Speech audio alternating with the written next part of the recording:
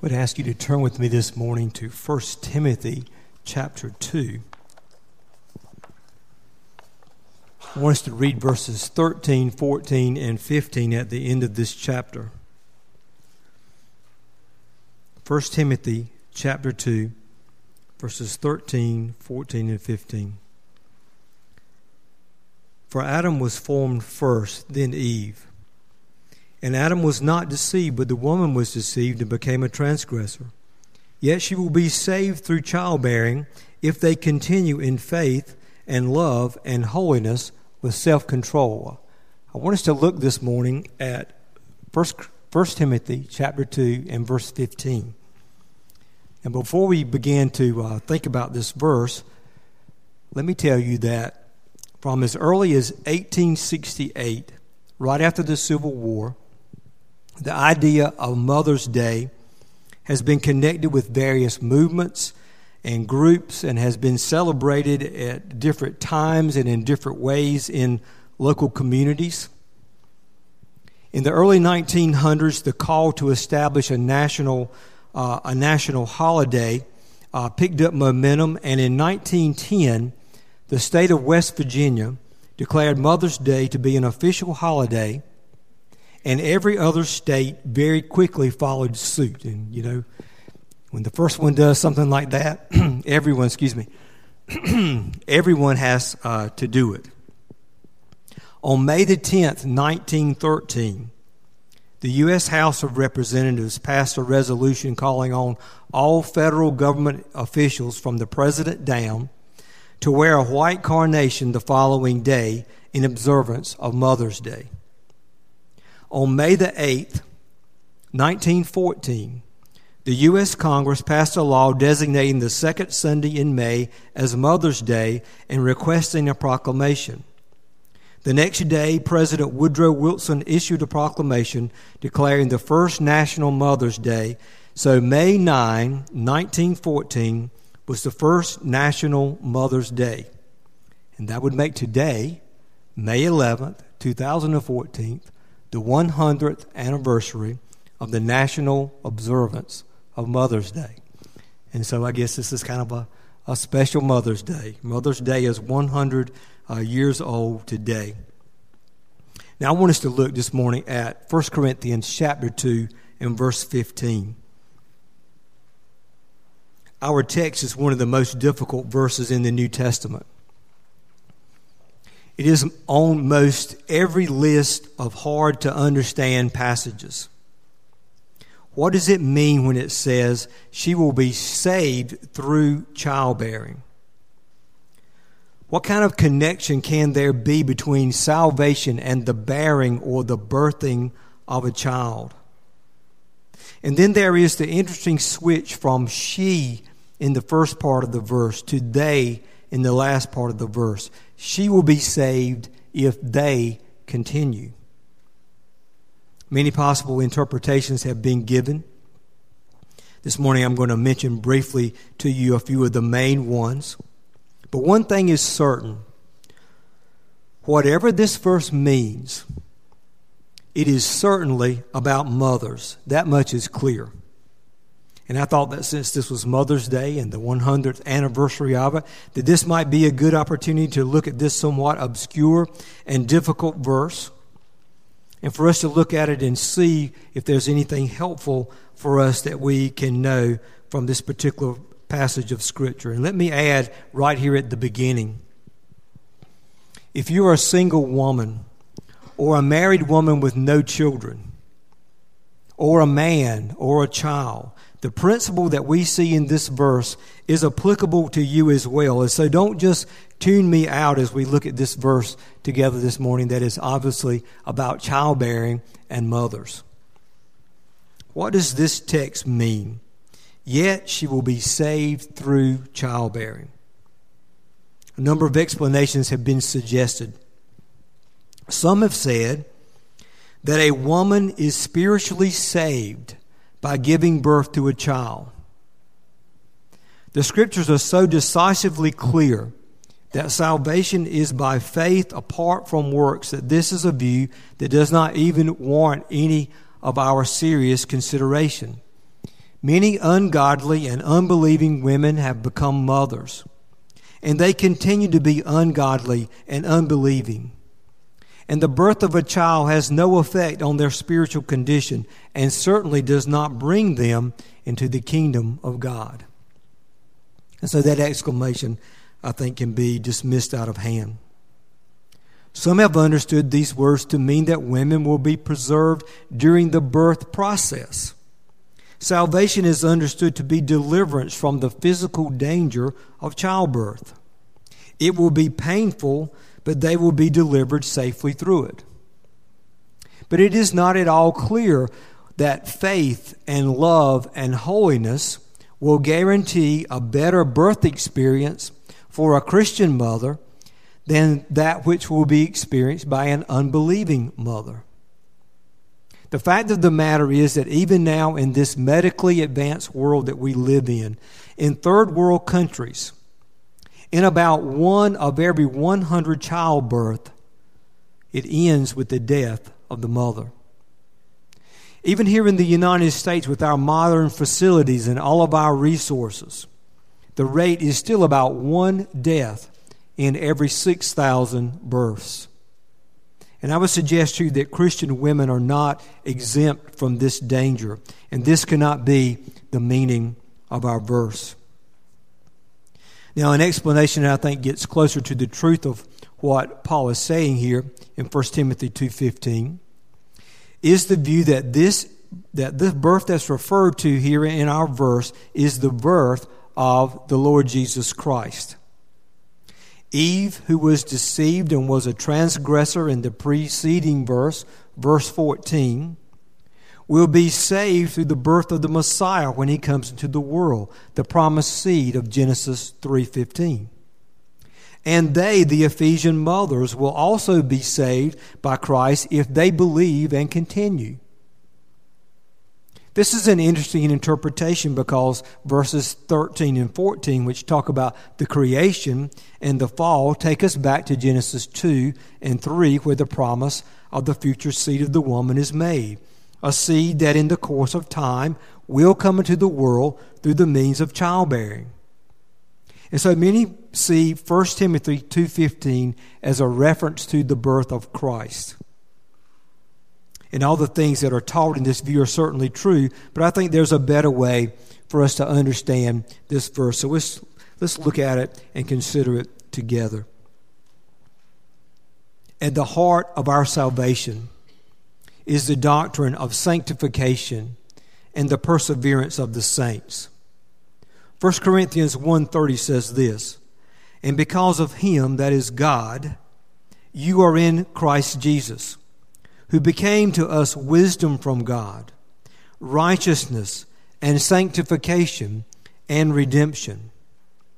We are justified and made righteous by Christ. This verse says, He became to us righteousness.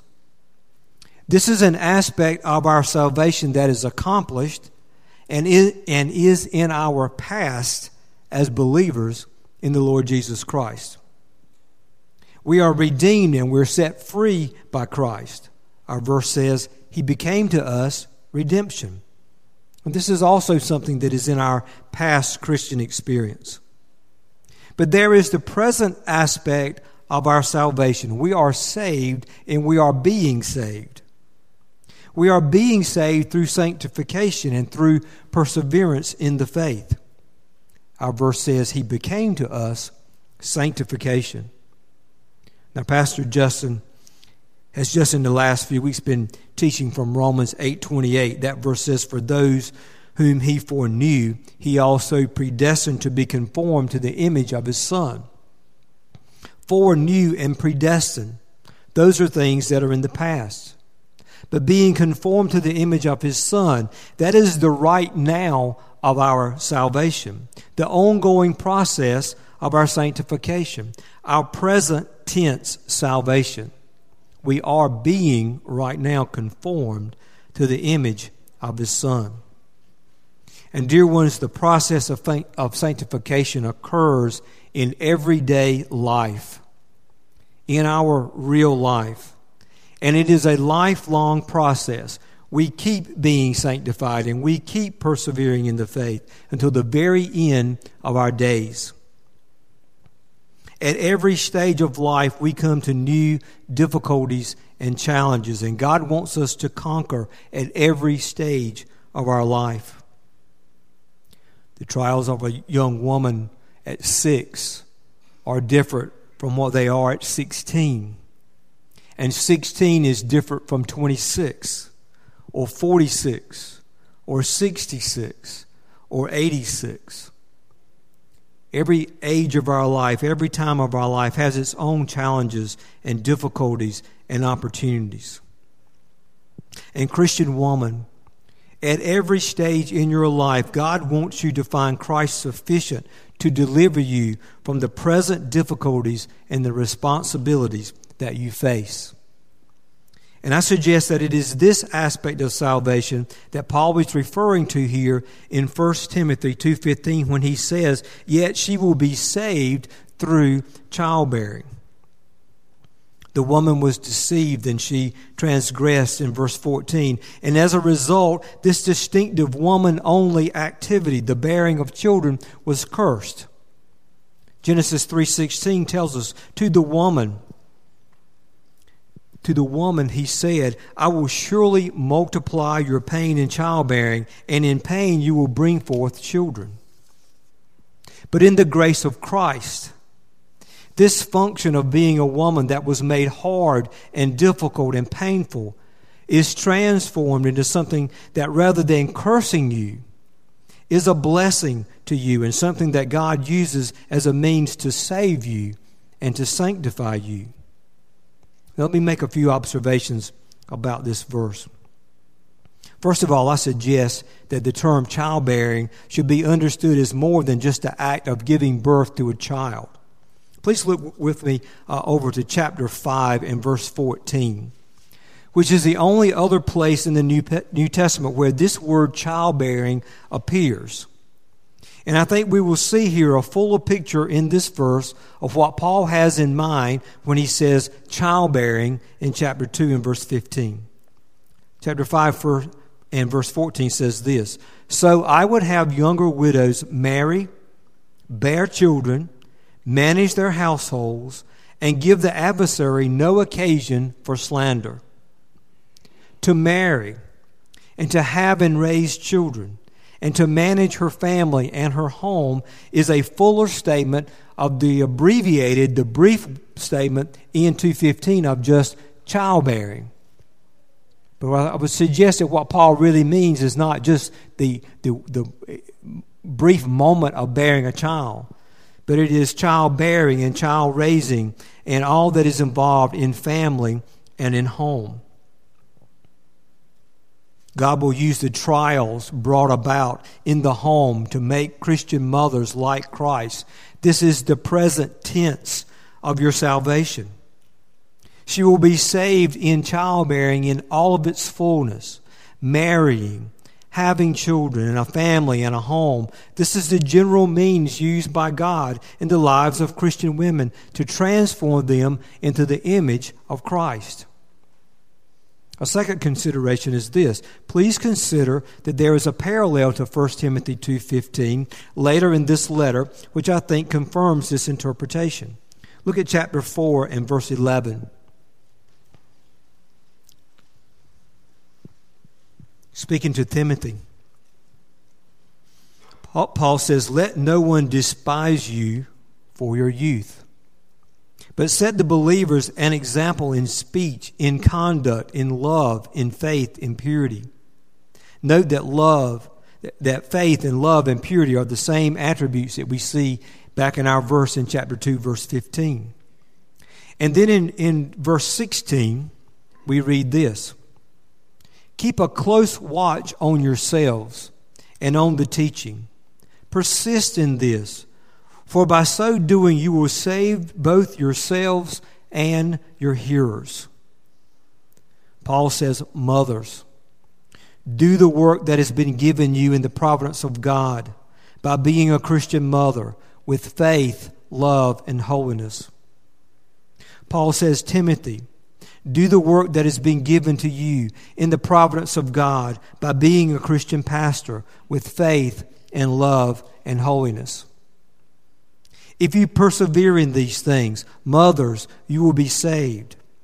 Timothy, you will save yourself and your hearers. I suggest that the doctrine that is being taught in both of these places in 1 Timothy is the doctrine of the perseverance of the saints and of their sanctification. Paul is not somehow confused about the doctrine of salvation when he is talking to these mothers and to Timothy.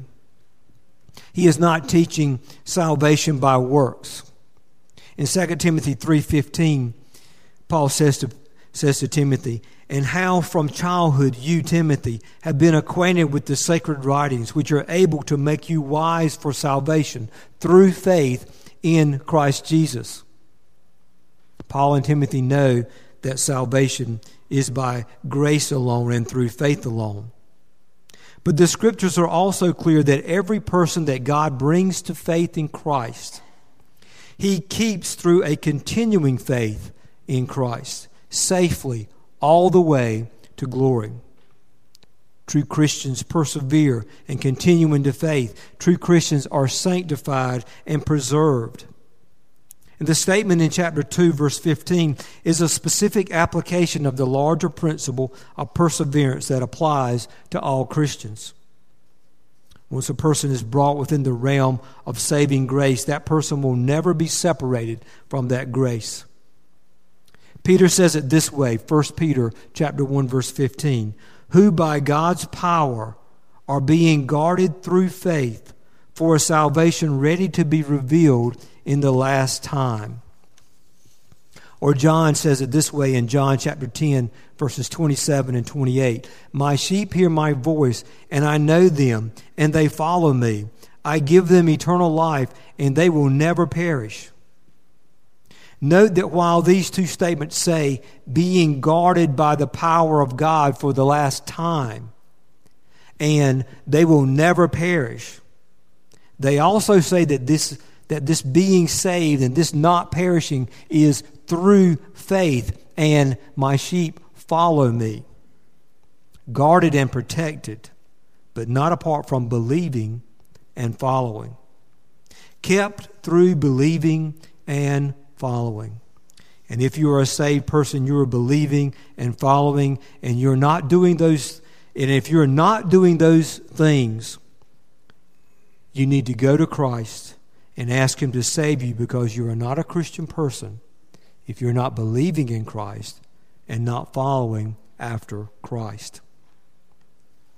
God's saving comes to light through my continued believing, and if my faith is real, it will be an obedient faith. For Timothy, it is faithfulness in ministry. For mothers in Christ's church, it is faithfulness to her family and to her home. Paul says to Timothy, if you do these things, you will save yourself and others.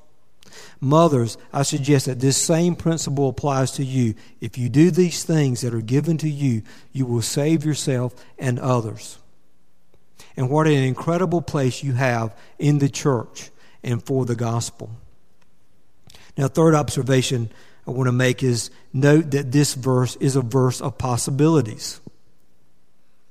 It is possible for a woman to continue in faith, love, and holiness. It is possible for her not to do so. Otherwise, there is no need for the word if in our verse. The word translated continue means to remain or abide, to not depart from something. It is possible for a woman to fail to remain in faith and love. If she remains, she will be saved. Why this kind of language? And why this kind of concern? Why this if? Well, look with me back to chapter 5. We read just a moment ago, verse 14. I would have younger widows marry, bear children, manage their households, and give the adversary no occasion to slander. But look at what verse 15 says. For some have already strayed after Satan. Why would Paul be worried about this? Why would he talk to Timothy about this because it has been the experience of the church there, that some have actually strayed away and followed Satan.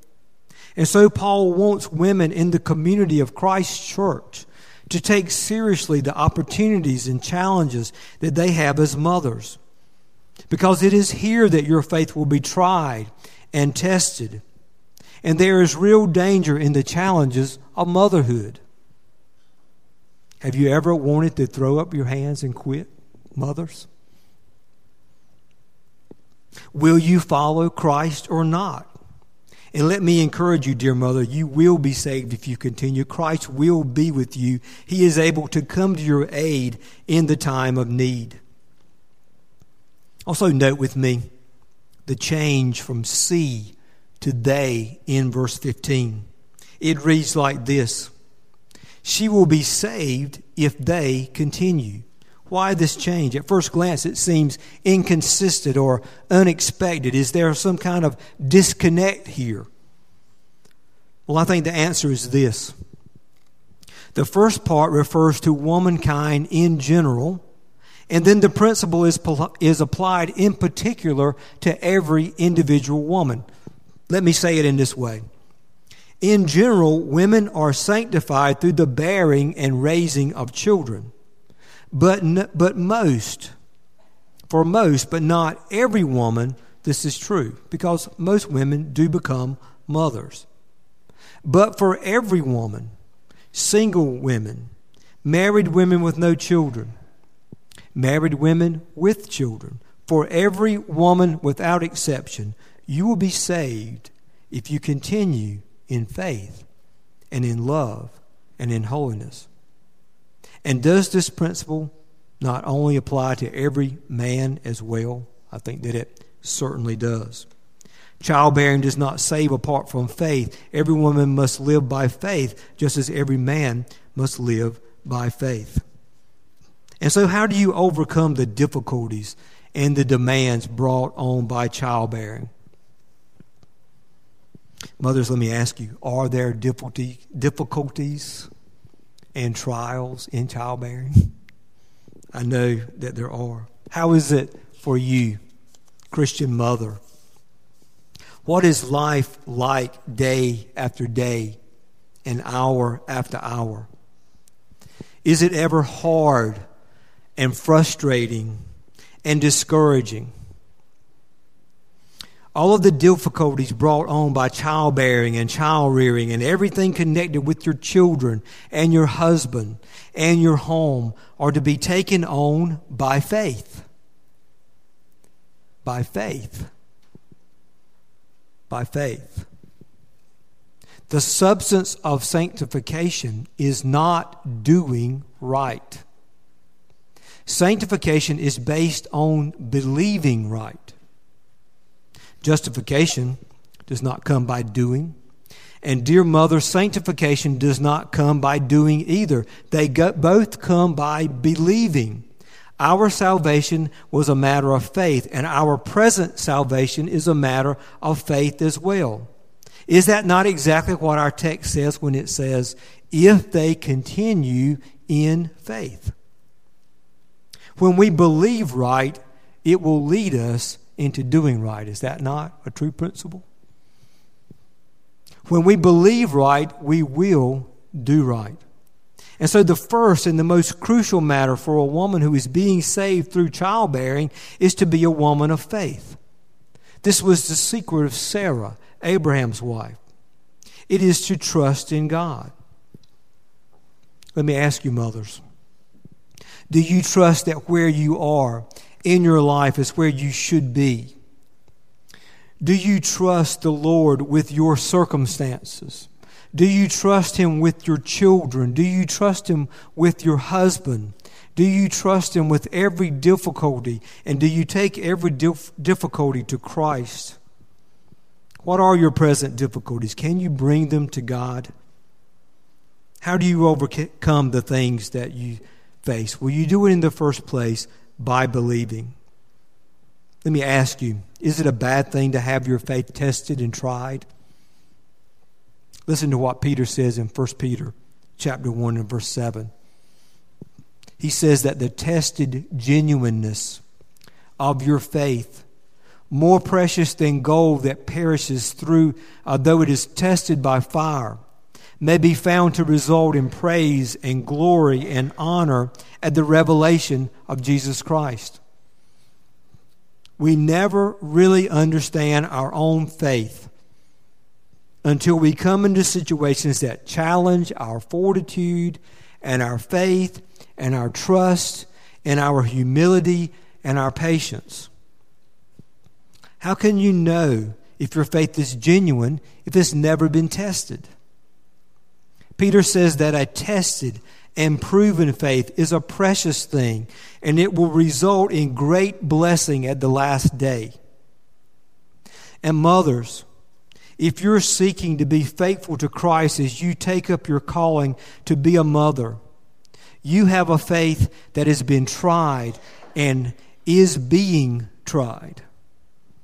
And I hope you know that it is a precious thing that God has given you. It should give you great confidence, a tested faith.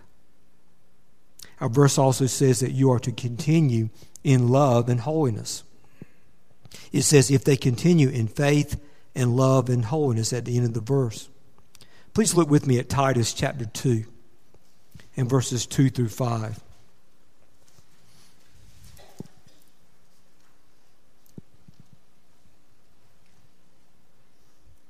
Titus chapter 2, verse 2. Older men are to be sober-minded, dignified, self-controlled, sound in faith, in love, and in steadfastness.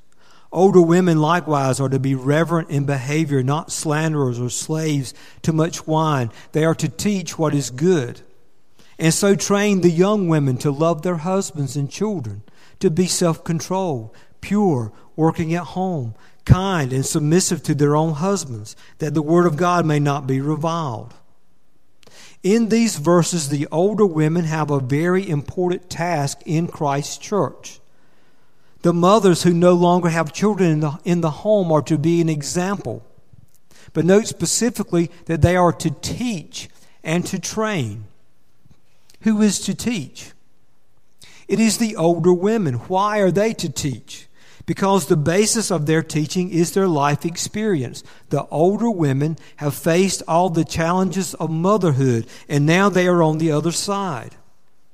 And whether you were a model mother or whether you stumbled all along the way, you have something that can help the young mothers be saved through their present childbearing and their present raising of their children.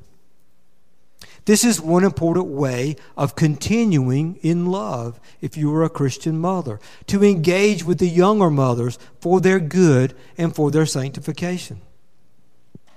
Let me ask you, mothers, do you just automatically know how to love your husband and your children? Before you answer, think about it. I would suggest that we don't just know how to love our husbands and our children. We must be taught and trained by experienced women who have walked the path before us. And let me interject here, men, that we need this same principle equally, if not more. We don't know how to love our wives and our children as we ought. But older men that have been down the path can help us and help sanctify us in this godly duty. So God has blessed you younger women by giving you a great source of encouragement and help in your life as a mother. This is yet another blessing of being in Christ's church. We all help one another as we seek to follow Christ.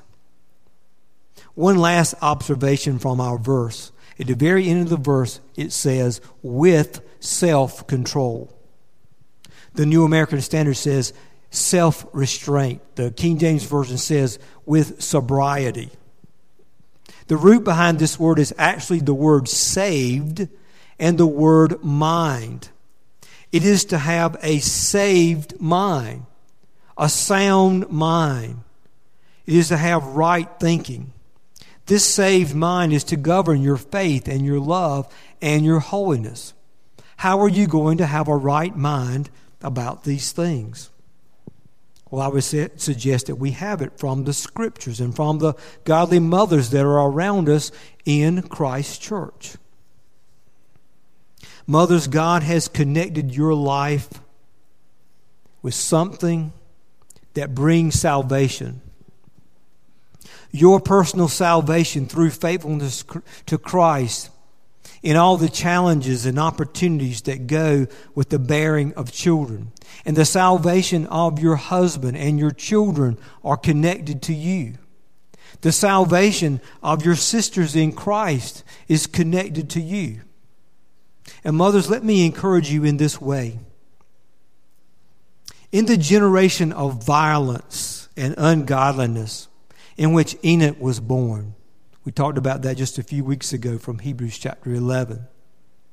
In the generation of total immorality and unbelief into which Noah was born. In the generation of slavery and oppression, Moses was born. And what does this teach us? It shows us the tremendous possibility that accompanies the birth of every child. Possibilities for every generation, including our generation and including your child. In the darkest time of the period of the judges, Samuel was born. Josiah and Jeremiah were born during the reign of that most wicked of kings, Manasseh. Jesus was born under the terrible persecution and oppression of Herod. In the dark context of human experience, here is God through the birth of children, raising up deliverers. And who knows if in God's saving purposes, there may be in this congregation a mother who is raising up a child destined to show forth the glories of Christ and do great things for the gospel. Who knows what God may do? Dear mother, salvation may come into this world in ways that you can never imagine through childbearing if you continue in faith and love and holiness with self-control. As a general rule, God is pleased to conform womankind to the image of His dear Son through motherhood. And God has taken what appeared at the dawn of human history to be a cursed thing, childbearing, and through the gospel and the grace of Christ has made it into something that saves you and sanctifies you and makes you like the Lord Jesus Christ. May God give you mothers and all of us, single women, married women with no children, men and children included. May God give all of us grace to continue in whatever life God has given us in His providence. May God help us to continue in faith and love and holiness and with a saved mind. Let's go to the Lord in prayer.